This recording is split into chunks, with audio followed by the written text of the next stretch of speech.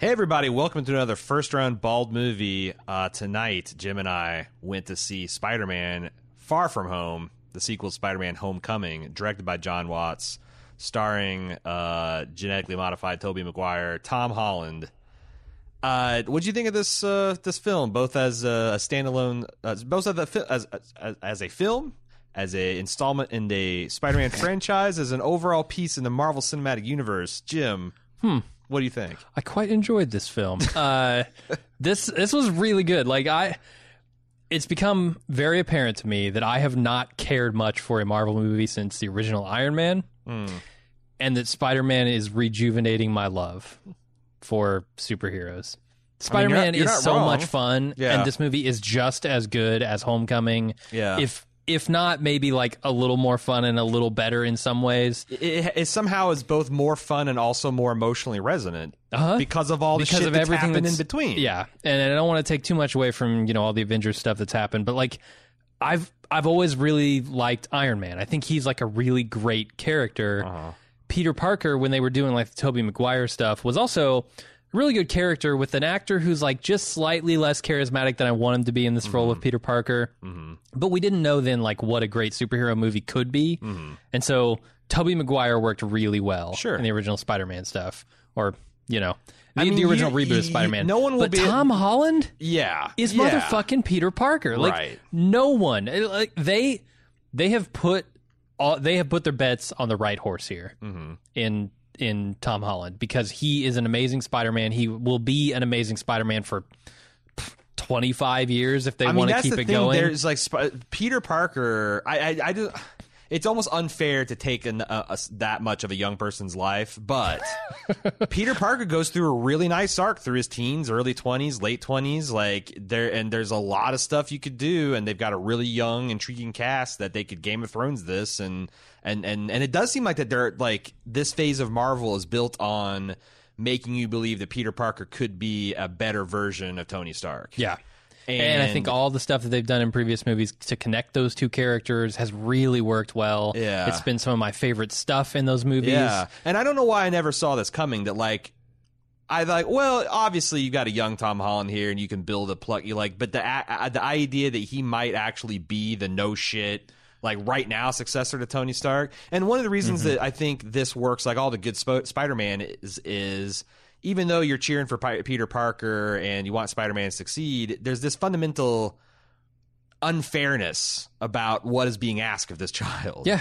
No, and that's why fucking Into the Spider-Verse works the same way. Like all the best Spider-Men make you feel like, Jesus Christ, this is not fair. And like no one would blame the kid for giving up at any point, but like, great power, great responsibility, and he finds a way to persevere. But there's always it's not effortless. Like Spider-Man, even though nigh invincible himself, always pays like heavy personal costs for the things he does, and he makes a lot of sacrifices in this film.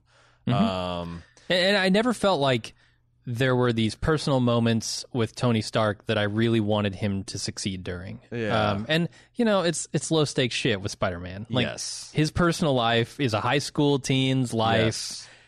None of this is going to matter in 3 years. He's going to be in college. He's going to be a different person. He's going to be trying drugs. Like, none of this shit is going to matter to his life. Yeah, Into the Spider-Verse. Wait till you see that movie on some psilocybin, Peter. Go all the way into the Spider-Verse. Yeah, have Edith knock you up some synthetic shit. Tony's got some recipes. Oh, it's coming down from space. The type of shit he's got. Yeah, Tony's party package is deployed from an orbital satellite, and it can and there's 24 of them in geosynchronous orbit. Oh, so hell you can yeah. call down a Stark party at any time. But regardless of how silly and trivial all of these stakes are, I want Peter Parker to succeed both personally and as a superhero. Yeah. And that's something I never really felt with Iron Man, because Iron Man's like, he's kind of an asshole, right?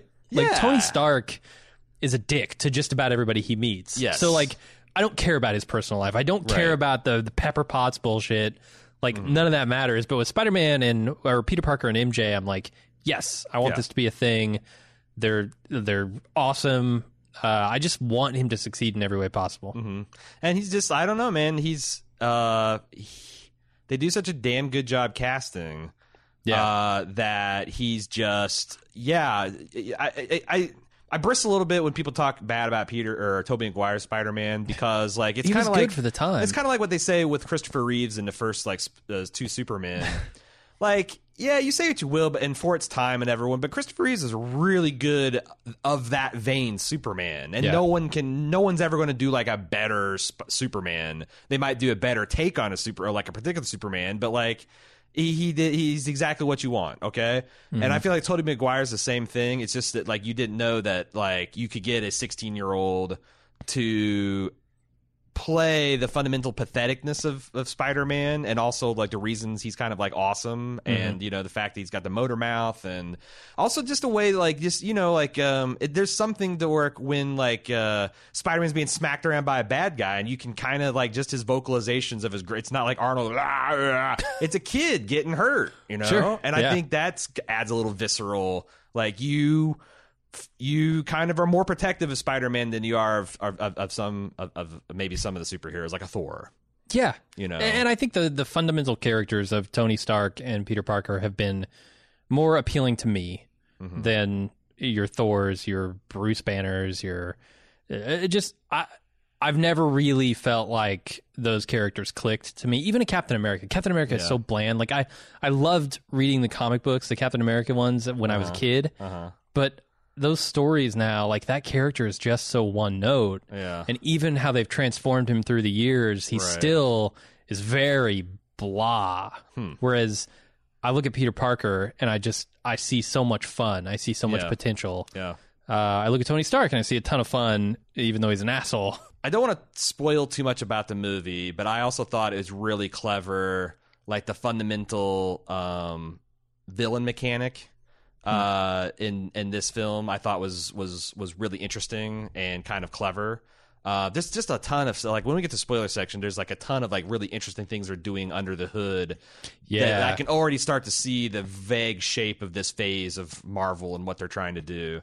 I thought that they executed that pretty well. They also like everything that I worried about. Like, okay, they're going to have to address.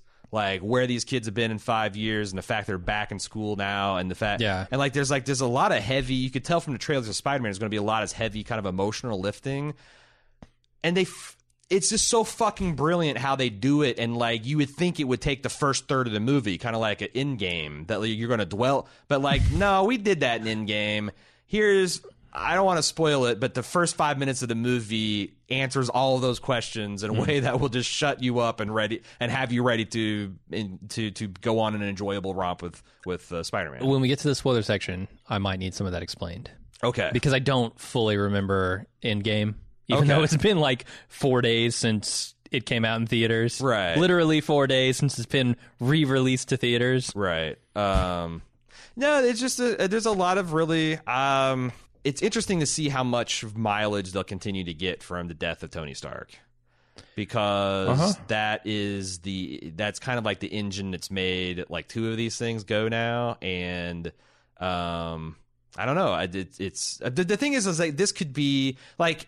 It wouldn't surprise me that there's like some kind of holographic, like speaking of Superman, like Jor-El projection that Tony's got for a special circumstance. Like, don't you see in Spider-Man 3 he could put on those glasses? Sure, he can come back. Yeah. And there's a certain code word he says, and like a holographic Tony Stark gives him like some word, like he's like a fucking digital Obi-Wan Kenobi. Yeah. Like, I'd be surprised if Tony Stark didn't do that. Yes, frankly. So like, I just feel like that maybe I don't know. I just. Or we could go back in time. We did an Endgame, and we could see. But you know what I mean? Tony Stark as a young man. I like it's entertaining for me to set up limitations for Marvel Universe that they didn't smash. Like I'm like, oh, how long can you lean on this Tony Stark character, and they'll like the next 10 years is going to be everything ties back to Tony Stark, and they're like, you don't know what the fuck you're talking about, Aaron. I will say that after Endgame, I was looking forward to a breather from the Marvel stuff, and I don't know that any other Marvel movie could have made me feel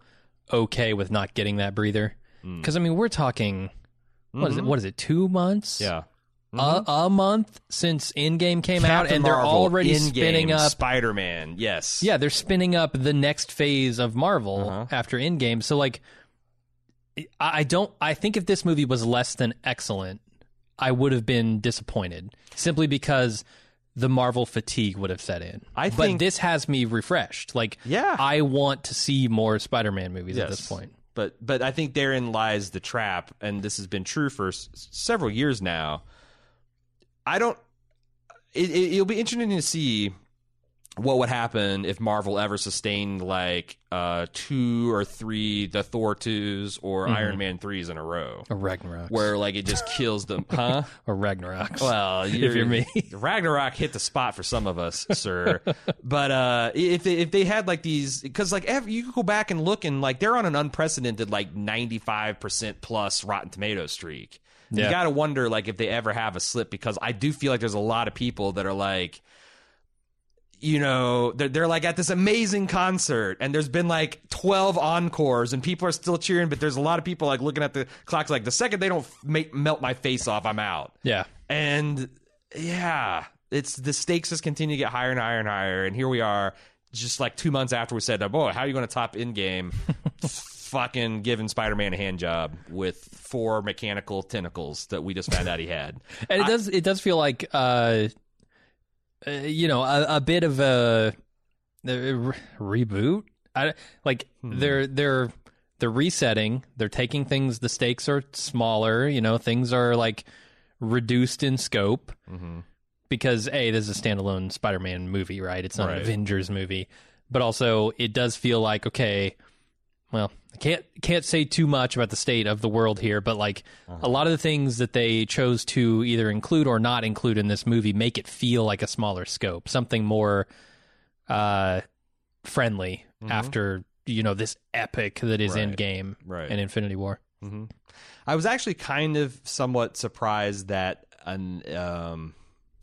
thought maybe the new normal would be multiple, like every single superhero movie would have multiple appearances, like Guardians of the Galaxy is going to have always going to have Thor dropping by, or Thor is always going to have fucking Rocket the Raccoon at his hip, or like it's just that was just going to be buddy films. Like Phase 4 is going to be just nothing buddy films. I was a little surprised that this is very, I mean, I guess just Nick Fury and there are a lot of cameos, but Agents of S.H.I.E.L.D. and like there's a lot, I guess, Marvel, but you know there's nobody in spandex that you might suspect show up and then they don't show up. It's pretty much Spider-Man. It's pretty much Spider-Man and this new guy. What else do you want to talk about non-spoiler? Because I kind of there's a lot of spoiler stuff I want to talk about. Okay, well, let's get to the trailers first. I actually saw 0 new trailers this time. Everything I saw at Astra and fucking the birds, the Angry Birds. Well, it's funny because I saw a bunch of new ones, and I actually had you watch a few. Midway, which feels and looks like a spiritual successor to Michael Bay's Pearl Harbor, and fittingly directed by one Roland Emmerich, which you might know from Independence Day fame, Stargate, Godzilla. Oh no. 2012. Like he got a big reputation in the 90s as like this disaster guy, and then he kind of fumbled some higher profile projects. He's done some interesting things. I actually haven't been paid. Then he did the terrible Independence Day 2. And now he's directing this, and the last time they tread on this, they gave it to Michael Bay, and it killed Michael Eisner. It brought the mouse low for the first time in a century, and it almost destroyed Michael Bay's career until he discovered that he can make infinite money from Transformers. Yeah. This movie looks it looks great, but I know it's going to be terrible. It's going to be like offensively bad. Yeah, I didn't care for Pearl Harbor that much. Pearl Harbor's a terrible movie. That's why. It's a really bad... I didn't know if I was just too young to appreciate it when I saw it, or if it sucks, but... No, it turns out Michael Bay doesn't have that gear that's required to handle something like that. So yeah, I think it's going to be beautiful, but it's going to be a mess. 47 Meters Down Uncaged.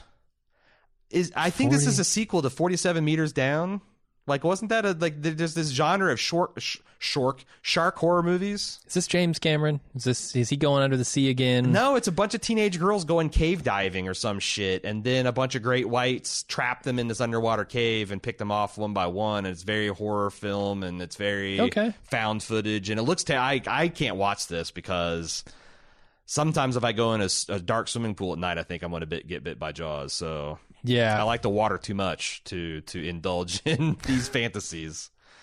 Well, you're not probably helped by the next one either then.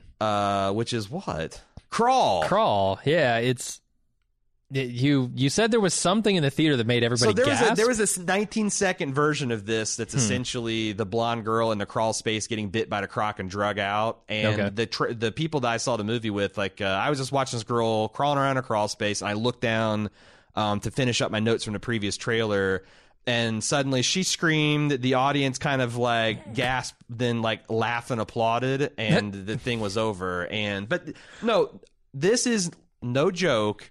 Sharknado, only big budget with a wide release apparently, and it's alligators and hurricanes instead of sharks and tornadoes. But otherwise, literally almost all the set pieces from the trailer are recognizably vintage Sharknado pieces. Is it Hurrigator? Is that what they should call it? Or Alicane? Is Tara Reid involved? I need to know. Probably. Executive producer Tara Reid. I almost kind of want to see it. It's because it's like Anaconda or like any of those halfway shitty sci-fi beast movies. I feel like stuff with that and the Meg, we should make a note, wait for it to comes out in Blu-ray, do a fucking live watch deconstruction takedown of it, because that'd be fun. That's the way you should enjoy these movies. Okay, there was also a trailer that I've not seen before for a new reboot of Charlie's Angels, directed and starring Elizabeth Banks. There's a bunch of other women that I've recognized. They're up and coming. Jasmine from Aladdin was one of the angels. Okay. God, who's the other? Kristen Stewart from Twilight fame is one of the angels. Patrick Stewart, I think, is Charlie. I've seen this trailer, but it was a while ago. I thought he was Bosley at first, but then Elizabeth Banks identifies as Bosley later on. So I'm like, well, what the hell? But I really enjoyed the Drew Barrymore Angels. I saw, I think 2.5 of them. Bill Murray, that was it was okay. Yeah, it can hit the spot if there's a certain spot that needs hitting. But yeah, could have done without Drew Barrymore, but I saw, and then this had to be the 31st trailer for Hobbs and Shaw I've seen. A new one? Yeah, I'm kind of worried that they're just doing the whole movie. There's 15 good minutes in this movie, and they're going to show them all to get you But how can they fail? Well, I'm going to see it. Yeah. So they haven't failed with me. And I said that about the last Fast and Furious, and then they had the Jason Statham baby scene was not even hinted at the trailer, and that's the best. They saved the best for so I don't know. Yeah. It just continues to look amazing.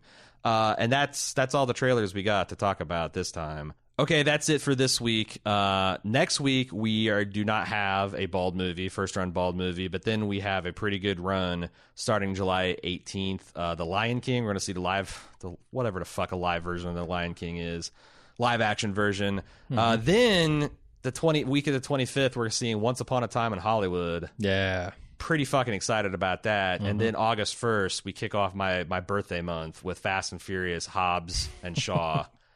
Whoo! That's what we call Murderer's Row here at Bald Movies. If you want to hear our Spider-Man spoilery thoughts, you're going to have to be a club member. It's really easy to join. Go to club.baldmove.com to get the pitch and access to this and many other great extended digital features, bonus content, whatever you want to call it. It's club.baldmove.com.